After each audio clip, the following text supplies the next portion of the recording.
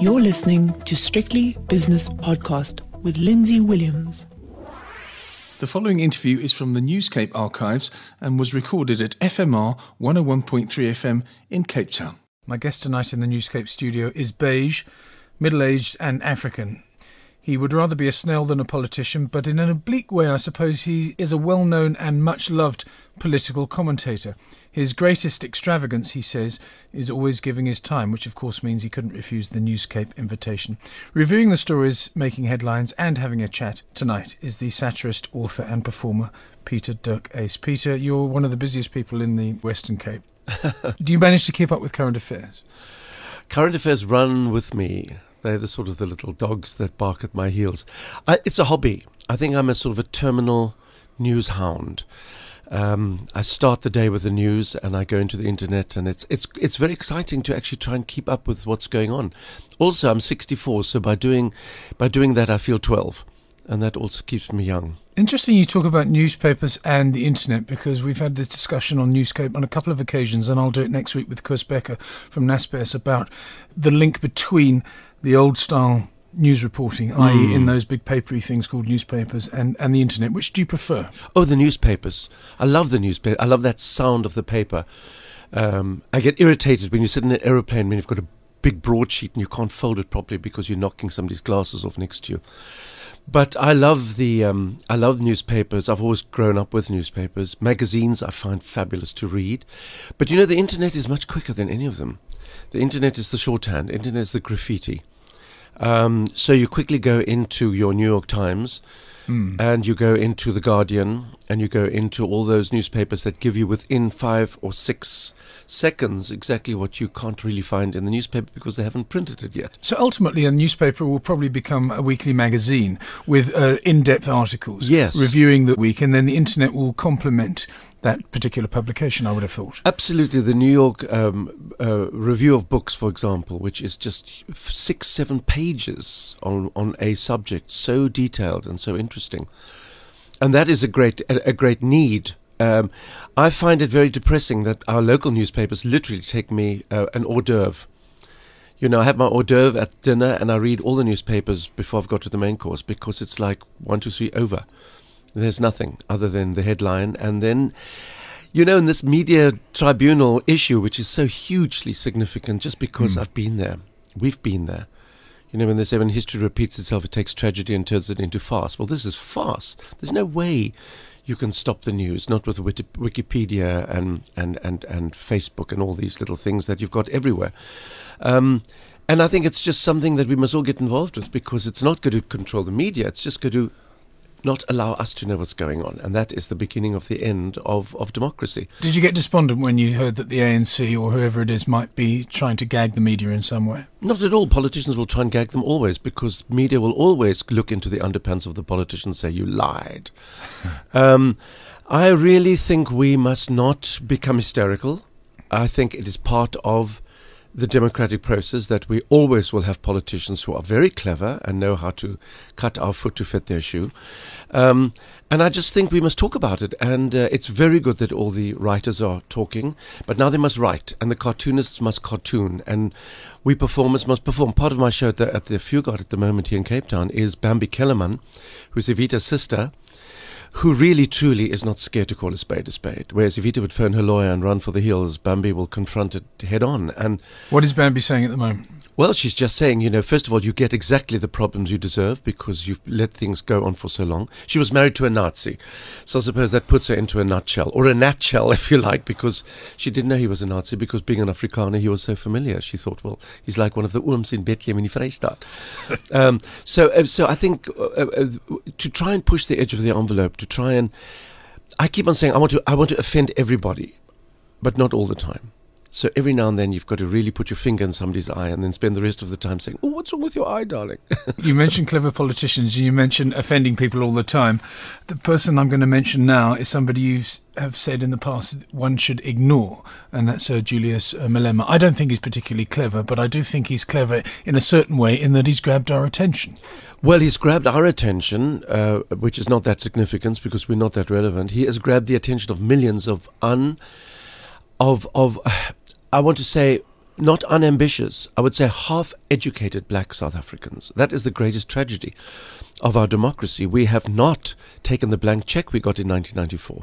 I mean, we had the greatest opportunity in the world to build on an alphabet of communication, which we had right through the last 200 years, but sort of say, let's improve it and let's make it available for everybody. Our education system is beyond a joke. It's just nonsense. Everybody's just jumped on the bandwagon with all their different ways of doing it, outcomes-based, incomes-based, ingrown toenails-based.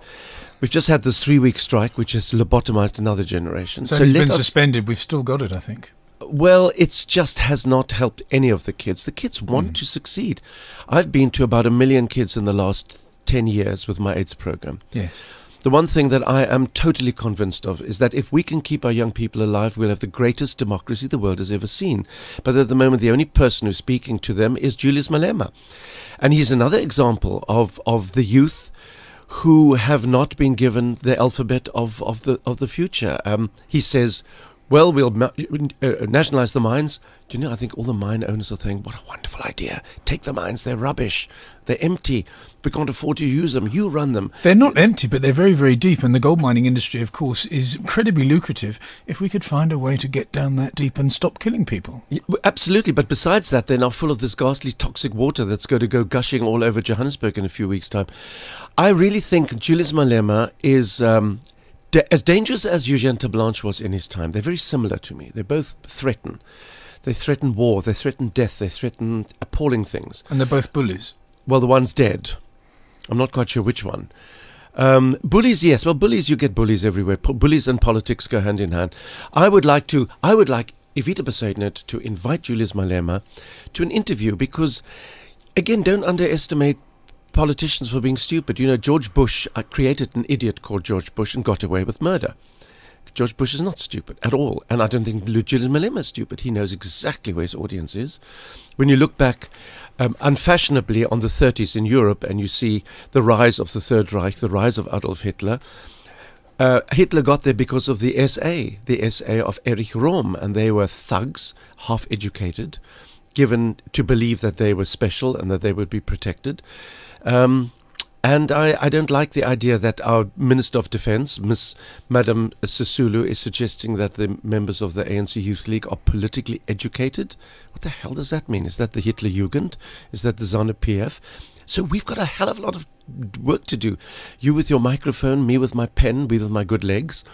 We've got to get out there and reflect these things with humor, because then people listen. Yes, they do. You talked about George W. Bush just now and Tony Blair in his recent book. I haven't read the book and I won't read the book. I refuse to pay for that particular work. He said that he thought George W. Bush, the latest one, was intelligent. You clearly don't believe that.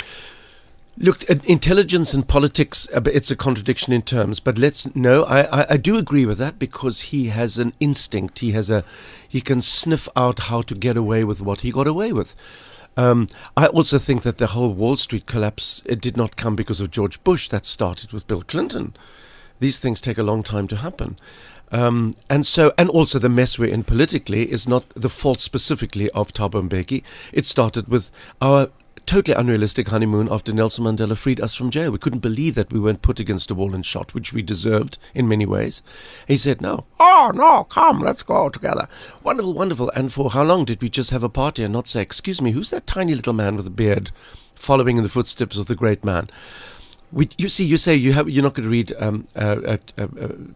Blair's book. Blair's book. God, yourself, even forgotten his name. I think we do ourselves a disservice.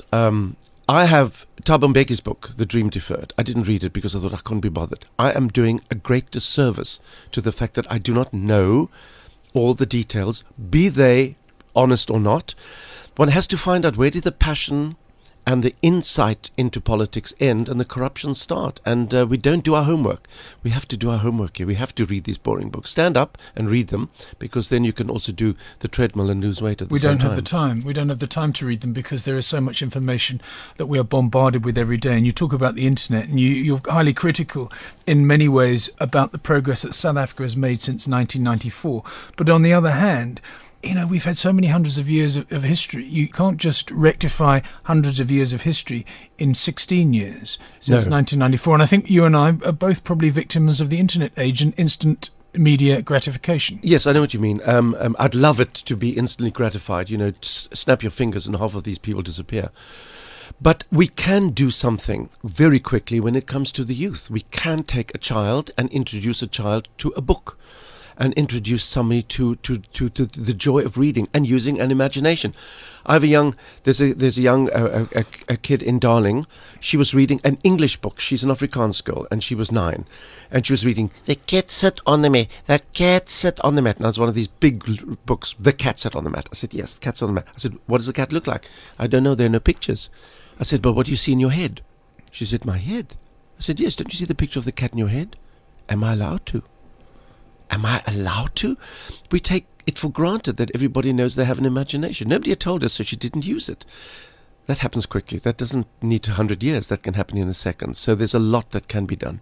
You're very active in making people aware of the scourge of HIV/AIDS in Africa and maybe worldwide as well. I don't know. Do you find it quite strange that how fickle the media is? I mean, the example I'm going to use now is a very contemporary one where the floods in Pakistan, the tragic floods in Pakistan, which are still going on as the waters keep rising daily, gets knocked off the headlines by the match-fixing scandal of the Pakistan cricket team. Do you find that HIV/AIDS has been knocked off the front pages because it's just not news anymore? Well, it's been knocked off because the advertisers don't want it. Advertisers rule the media. I mean, okay, talk Media Tribunal here. I think one of the things that we need to look at is the advertisers who phone up the editor and say we don't want that mentioned anymore because it doesn't sell the newspaper, so people don't buy our garden hoses. It is, it's one of those very, very fickle things. I mean, for example, Ethiopia, what's happening there? Are they all eating hamburgers? And in Darfur, are they all fine? No, of course they're not fine. Problems don't disappear. Haiti, after that terrible, terrible thing that happened last year, what's happening there? Well, I tell you, we have got to do our own homework. And that's the one thing about this extraordinary tsunami of information we have through the internet. The trouble is we have no knowledge. I get people, and they sit there and I say, what are you doing? They'll be surfing. I say, what are you looking for? No, I don't know. I'm just looking. You've got to know what you're looking for because everybody needs something different from that information. So it's all out there somewhere. Let's find it. Yeah, front page of the Cape Times today, you would find Stafile Slam's Bok coach. Now, I watched an extraordinary game of rugby. I'm not a particular rugby fan, but I watched this amazing game on Saturday afternoon. I was in Pringle Bay and I was in a bar with lots of Afrikaners, and it was really, really great fun. There was a great atmosphere. But then I thought about Peter de Villiers, and I looked at him pacing around in his little box there, and I just wondered if somebody that has such a high-profile position in South Africa should be allowed to say what he said about Bias Roo and that tragic case of that murder of that policeman. Well, first of all, to see that on the front page of the newspaper irritates me because they've got the back page. It's their page. Yes. Sport is the back page. Put it on the back page. I don't want to see it on the front page. He's a coach. His team has lost. Get rid of him. Look, what he says is irrelevant. He's an idiot. He should shut up. I also think actors should shut up. We haven't got an opinion when it comes to the world. We must actually change people's minds through entertaining them and getting them to forget to be frightened. That's our job. And he has no blank check to go around giving opinions about politics and about crime and about Bias. God, with a name like Bias. I mean, poor man. Poor everybody, poor woman who lost her husband. That's grim stuff. But I don't want to see this de Villiers controversy on the front page. There are more interesting and more important things, frankly. For example, what are you up to at the moment, Peter? Besides rushing off to tell us about your current production at the Fuga. Well, it's every now and then I've got to really kill the goose that lays the golden egg. Success can be a terrible prison because after a while people say, no, it wasn't as good as last time. It's not the same. Well, I never want to be the same. I want to actually give you a different menu each time. And this time with Bambi Kellerman, who is Evita's younger sister, who is a cabaret singer, it is a cabaret. It is really, truly, as much as I can try and conjure up that feeling of the Weimar Republic, that darkness of a cabaret, with humor, with some extremely provocative areas of comment. For example? Well, about HIV and AIDS. Bambi is a sex worker. She's HIV positive. She said she can afford it because she's got the money. There's no problem. She takes her medication. And yet again, she has to go to London because the strike has meant that HIV patients cannot get their ARV medications, which is terribly serious. And secondly, she doesn't want to be given old beetroot, African potatoes and garlic. That still seems to be lurking around certain areas of health. So she's different. I've pushed the edge of my little envelope out, and I must say it's been a really exciting. People are really loving it, being very, very rattled by some of it, which is important. It's not for the squeamish, or should I say, it is for the squeamish. Yes, let all the squeamish come and stop being squeamish, and bring your kids and explain things in the car afterwards. So the reaction has been quite good, because I was reading something where you said that foreign AIDS was a very difficult production, a very difficult thing to sell and a very difficult thing to perform. Well, it was, look, the title, Foreign AIDS, immediately people said, oh, is it about that thing? Yeah. Well, it was about that thing. But it was, when I look back on the sort of the quality of the work I've been doing in the last 20 years, it certainly was really, truly the most important piece I have conjured up. It toured the world, it went everywhere, and the feedback was extraordinary. And I must tell you something really shocking. It's not dated. It's something I can pick up and do again tomorrow, probably with even more energy, and it is more needed than ever before. I was going to say that. Will you update it? Well, I do. You look, I do my program for schools. I keep on moving around, and that's the most difficult thing I've ever done in my life, because you can't perform. You have no script. You just have to react to their reaction.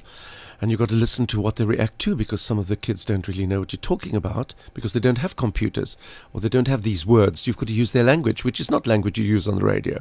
But at least when you use those words, they know what you're talking about. So it's been an extremely inspirational thing, because I come out of those experiences so excited about the future of South Africa, and so filled with admiration for these remarkable young people and their parents who come from really frightening backgrounds of poverty and violence and crime, all the things that we try and avoid thinking about. But they have hope, and they have enormous courage, and they have families. You know, us lucky people with all our education have lost our families. Where are our children? Do we ever sit together around a table? But you also go to rich white kids, sure. rich Listen, black kids.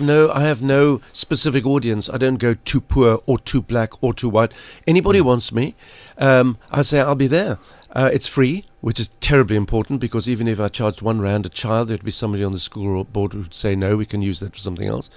So that has been important. The only schools that I really have had problems with are the Afrikaans, the traditional Afrikaans schools, who just say, nee, ons kinders is nie so nie, dit gebeur nie hier nie. What does that mean? Which means our children don't do that thing. They don't have sex. And I say to them, well, listen, mine is not the only way of doing it. I'm sure you can find your own acceptable way, but for heaven's sake, talk to them, because they are growing up, and when you grow up, you sort of say, oh, hello, that looks nice. You know? Moving overseas, a story that's hit the headlines. If you ever watch Sky News service, you'll see this American preacher. I don't know where he's from. Yes. He's His burning name Mr. the Brown Quran. or Mr. Smith? Yeah, something like that. Yes. And he wants 9/11, he's burning the Quran. And he's got 50 followers. Now, I've just read it now. I've read it about half an hour ago.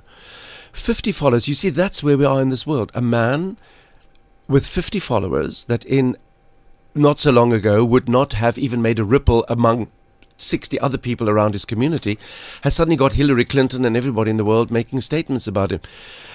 These people who make these statements have got to stand by their statements and explain why they're saying these things. I think it is totally uncalled for.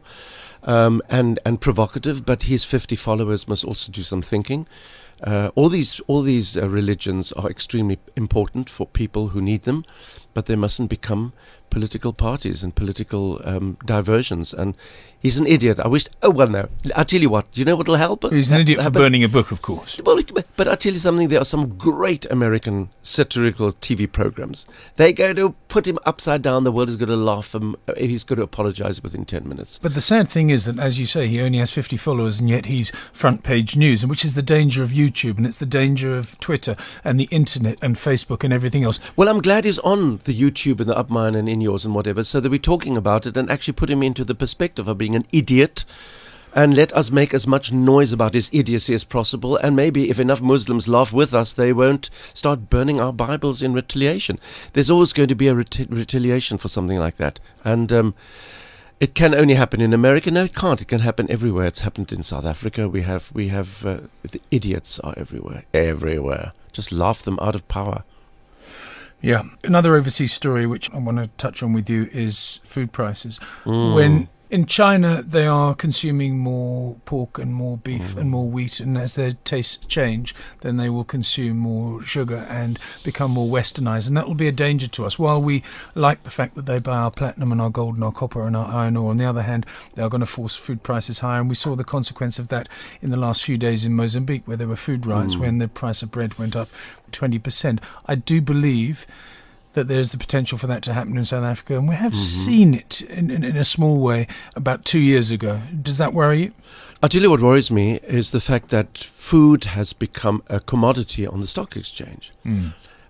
So we've been going through this in the last, 5, 6, 7, 8, 9, 10 years, where yuppie scum on Wall Street and all these places where they sit and play with our lives have suddenly bought up 2 years' supply of a certain grain, which makes that go up. The rice has gone up, everything has gone up.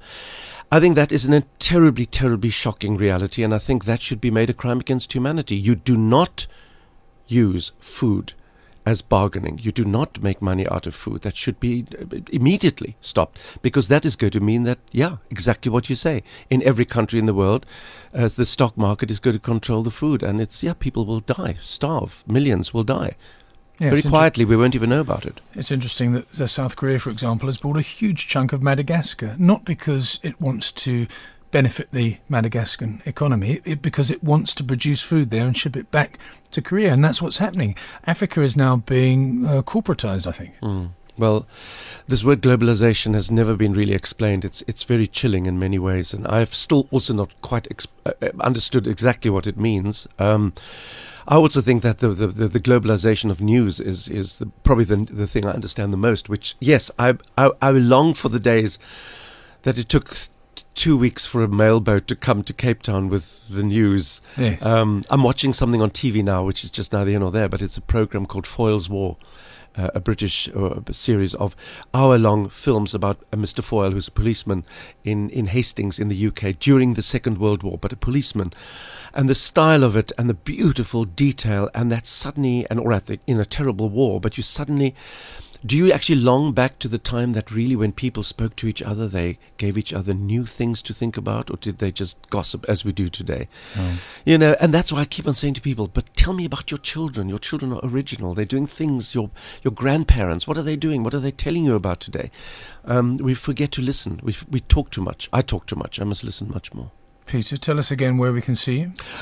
Well, now I'm not going to talk a lot about that. You can see me at the Fugard Theatre, which is in Cape Town, which is off Buitenkant Street on its way. You're just above the parade. In Caledon Street, the beautiful Fugard Theatre. Bambi's show, it's called FRK Songs, and I say that in Afrikaans.